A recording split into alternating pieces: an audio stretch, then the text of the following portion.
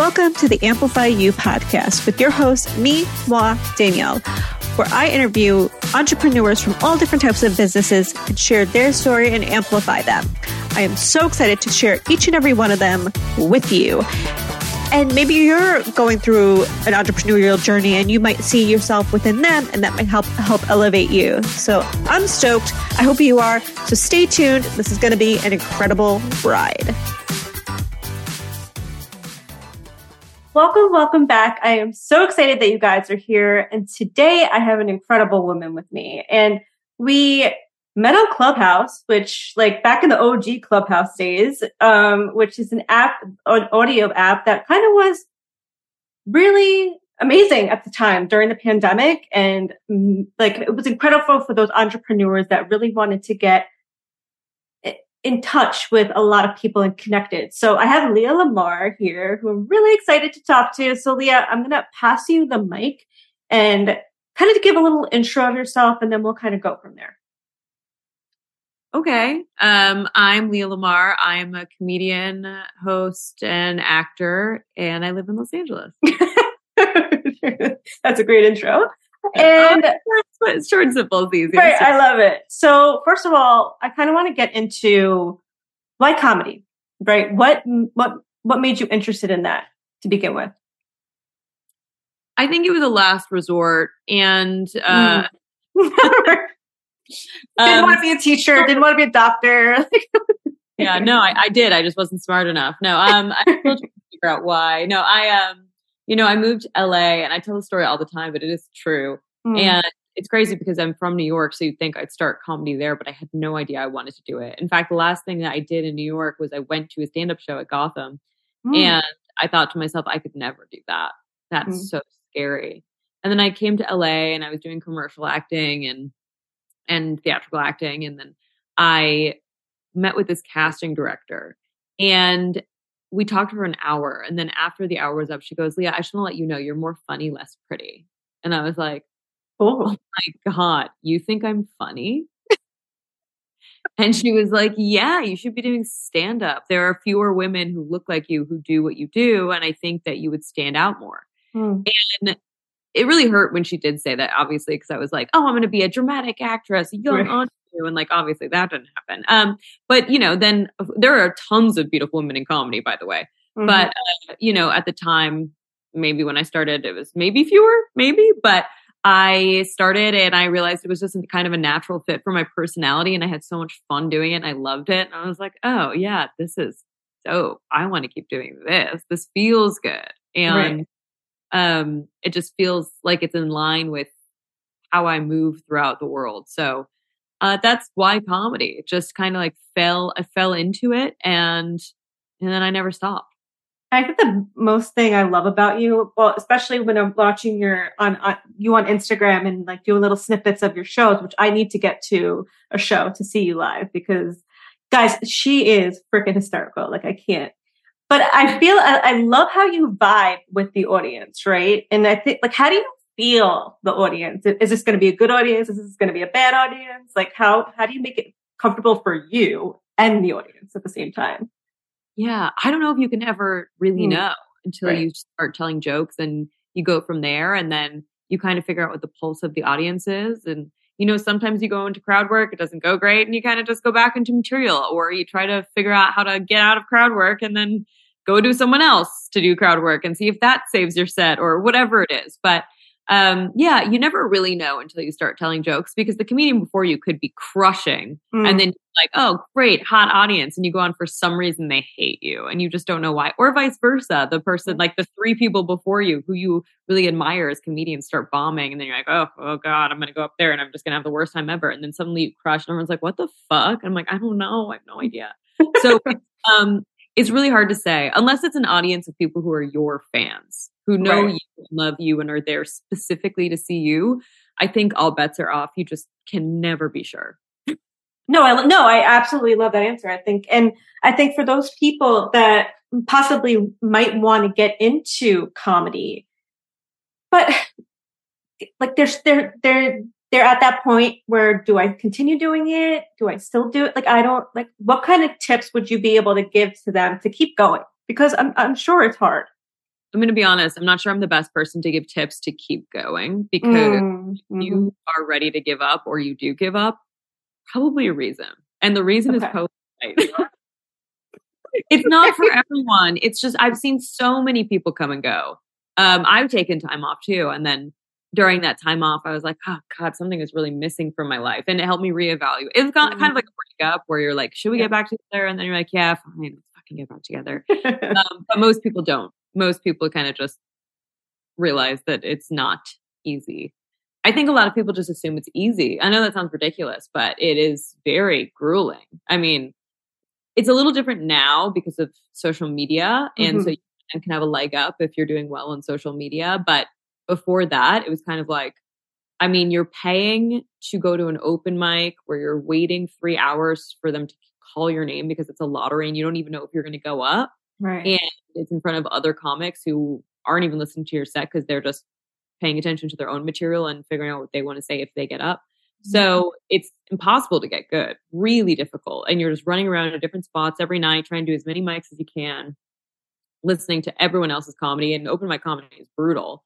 I know because I've done it. I did it for years until you start getting shows. And then even when you get those shows, sometimes you bomb. It makes you want to quit. Like you just go through all these different phases that I couldn't even begin to explain. But it is so... It's very difficult because you're up there alone. So if you win, so to speak, like if everyone loves you and you got the crowd like rolling in their chairs, laughing, all of the accolades go to you. But if you bomb, there's no one to save you. And you just leave feeling, oh my God, how do I not take this personally? I feel like a failure. I'm not funny. Should I quit? Should I never do this again? But of course, you've got to bomb a lot of times before you start getting funny. And I think everyone is probably bombing for the first 2 years. I mean, you get laughs here and there, of course, but you know, you don't even know your voice until 10 years, which I'm not at. So hopefully I'll figure that out and won't quit before then. No, please don't. Yeah. But I have to say, I'm sure that being a comedian, you have this community, right? You have, do you have that community to, I guess, lean on when those moments happen? Or do you feel alone? No, I mean, I have comics I can talk to and everyone's just like, I think when you get to a certain level and you know you're in it, you know, you could just hit someone up and be like, man, I had a bad set. I just feel so. And they're like, yeah, I did that last week. You know, it was your turn this week to have a bad week. Everyone's just it's kind of like everyone goes through it. I think it's just one of those things where, you know, it really is. It's like you go on stage and you don't know what's going to happen. You just hope for the best or pray for the best. And then if it goes well, you're like, great. It's like your crack fix. And you're like, let me go do it again. And then again. And then again. And then you have one bad set. You're like, I don't ever want to do this again. Oh my God. Yeah. You know, I don't really, I think community is very important. And I do think, you know, I have a lot of comics who like will message each other all the time. Just be like, oh, I like did this thing, but the person who was booking it wasn't even there. So it didn't even matter. You know, like we all go through these kind of like moments of insanity, which I would say I have more often than don't. But yeah, other comics have definitely been there to help pick me up. And I guess without getting, you know, too into detail, but like with what's going on in the world, right? Like as a comedian, how do you adjust to that? Yeah, interesting. So some people avoid it altogether, which I think is really for people who don't understand what's going on. I don't think that they should speak on something they don't know anything about, which is like, you know, like you can't, it's hard to make jokes about something that you have no knowledge about. It's just it. And it's also happening in real time. I mean, I remember I used to make Holocaust jokes. I still have Holocaust jokes, but they're more like softballs compared to the ones that I used to have. Right. And it was like, who are these for? And it still felt too soon, even though it's been like 75, you know what I mean? It's been a long time. But now because it's happening in real time, I just think it's really touchy. I know that when I was in London on October 7th, London is pretty anti-Semitic. Okay. And I took out all of my Jewish material from my sets and I stopped promoting my shows. And I think 2 days after the attack, I had a show and I was feeling really uncomfortable about performing because I didn't feel funny and I was really sad and I've been crying all day. But I went because my husband was like, it might make you feel better to just go do the thing you love to do and bring joy to people. So I had taken all the Jewish material out of my set. I did my set and the comic, there was a comic who went up after me and he did all of these jokes about being pro Hamas and and how proud he was of Hamas. Yep. And then he did his set with Free Palestine, fuck you, which like, I just like left because I was basically just shaking and freaking out and felt really scared. Yeah. I didn't feel like my safety was at risk, but just the words themselves after something so horrible had happened, I just didn't feel like I could be there. And so, you know, it's interesting how people adapt to these situations or make choices based off of that. And I, for one, am not touching the conflict. I will talk about being Jewish, but not touching the conflict because I don't even feel like I have enough. I'm Jewish, sure. I'm not Israeli. I'm not Palestinian. I'm not Hamas. I'm not the US government. I'm not Netanyahu. I'm not any of these people. Do I have opinions? Yeah. But do I really feel like I know what's going on? I don't think anyone actually knows. Right. It's just a lot of misinformation being spewed, and I don't want to be further part of the problem. So I just continue to talk about being Jewish because that I definitely know stuff about. Same, because I'm half Jewish, so I love that. Yeah. But shifting a little bit now, I kind of want. First of all, I know you're. Are you married now? I'm a married woman, babe. I freaking love it because I mean, congratulations. Yeah. One. Second, because I remember when we were on Clubhouse, like I freaking loved it. But for those single ladies out there that are struggling, can you tell us, like, give us some hope, sis? Like, can you give us some hope? Yeah. So my story of hope isn't great because I'm like, there are 170 million men in America and I couldn't find one to love me. You know, I had to go to Ibiza to find a husband who lives in England, you know, so it's never perfect. So we're going through the green card process now. It's grueling. We've been going back and forth. I spent 4 months in England and I mean, no one's sad for me, by the way. It's like, oh, you had to be in Europe. Right. Ibiza, come on. Like, you had to spend the summer in Europe. Oh, Leah, you poor thing. How horrible. But it is a huge barrier. Like, the fact is he's going to sleep right now and it's 4 p.m. Right. For me. You know, so we have an 8-hour time difference, which is hard for us. Like, I'm waking up when his day is ending and he's going to sleep when I'm working. So it's difficult. But yeah, I think it's really about changing your perspective on what you find acceptable. And I felt like I knew I was going to find a guy. I felt it. I knew I was going to find a guy once. The guy I dated before my husband, it was exactly like textbook toxic fuckboy. Like, I'm in fight or flight the whole time. Yep. Like, will they, won't they? Does he love me? Does he not love me? Am I good enough for him? Like, all of these thoughts happen, but instead I'd usually like let that ruin my life for like 6 months to a year.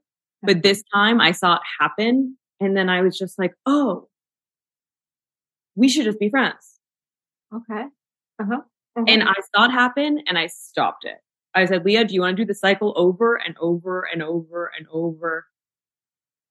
Do you want to feel like you're not enough the entire time? And a lot of it is about me and how I feel about myself. It's obviously a reflection of my own self-worth and my own self-esteem. And I thought to myself, I think you love yourself more than this. Yes. And instead of just like riding the bus until the wheels fell off and it caught fire, I was like, actually, I'm going to leave the tires on. I'm just going to keep cruising.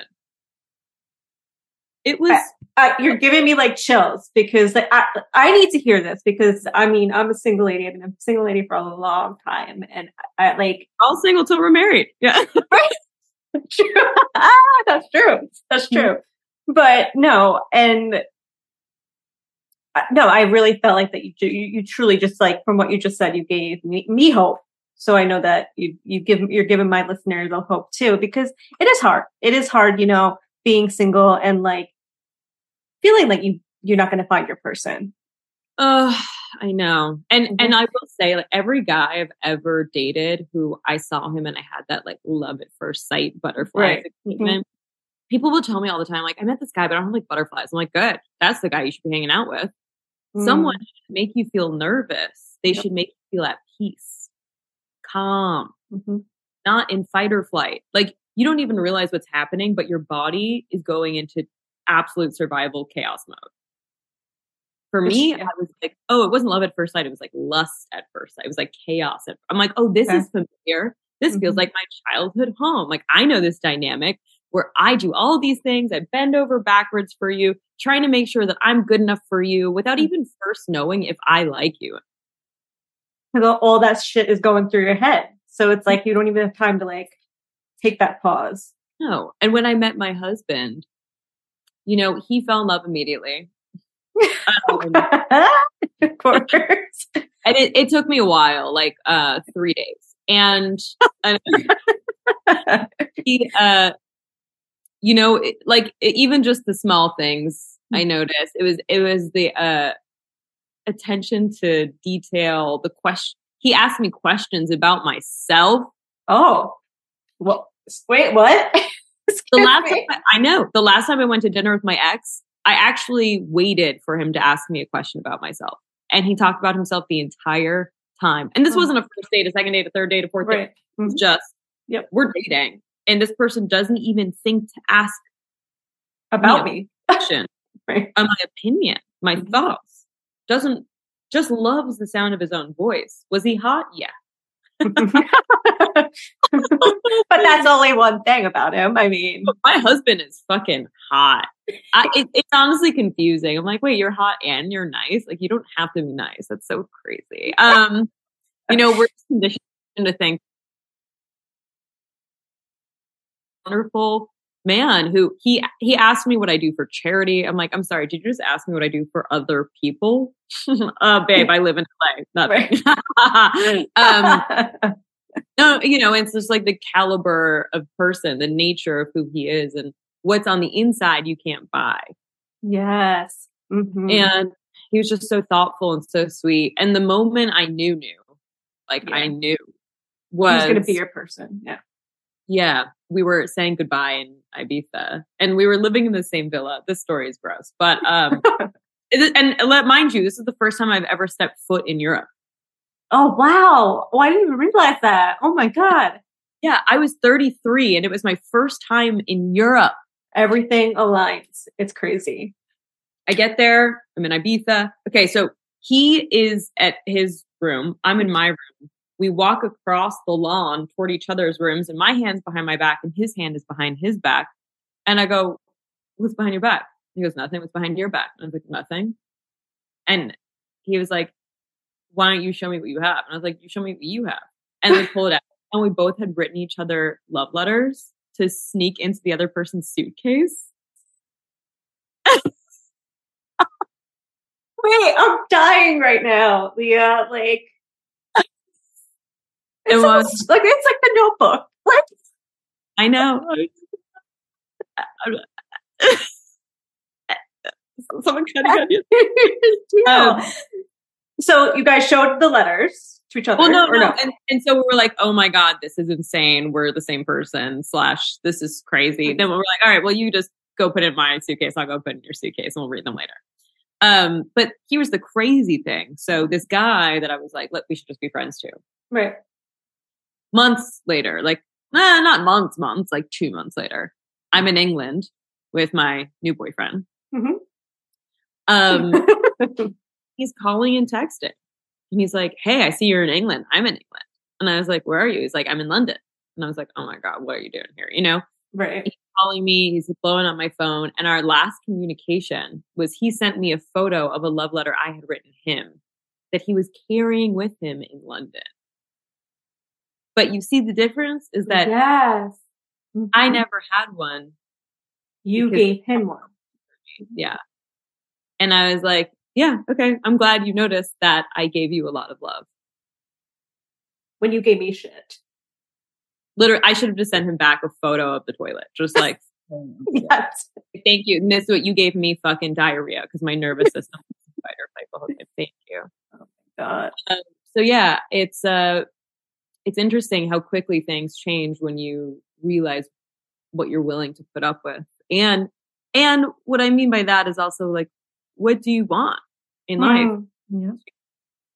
Because for some people, they're okay with certain treatment. And that's fine. Like if you want a guy who's just going to pay your bills and cheats on you and but like you live in this gorgeous mansion and you can just live whatever, cool. Like right. that, no, I'm serious. Like if that works for you, that works for you. Right. Like that doesn't work for me. I want someone who actually likes me and respects me. Right. To listen to what I have to say.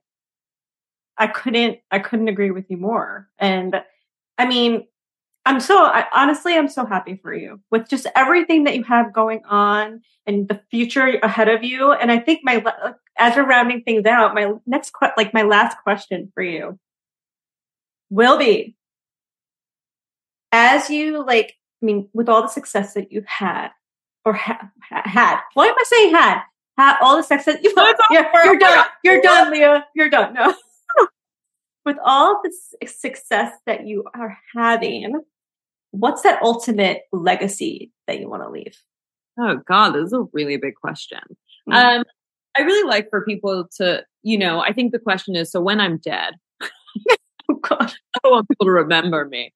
I think that I would like to have left behind a memory on people that's imprinted in their brains that I brought them joy and that I made them feel something. So whether or not that means like they loved my comedy or they saw me in a movie that really affected them or made them think in a different way, or when I think about my favorite artists, there were snapshots in time where I really needed whatever it was that it gave me, that their art gave me. And some of it will be my favorite movie forever or my favorite music forever, or certain songs will remind you of a time in your life. Or, I think about Selena Gomez all the time because I'm like, girl, she got me through a breakup. Like who did I listen to when I was running? Selena. Right. Running from my problems. And,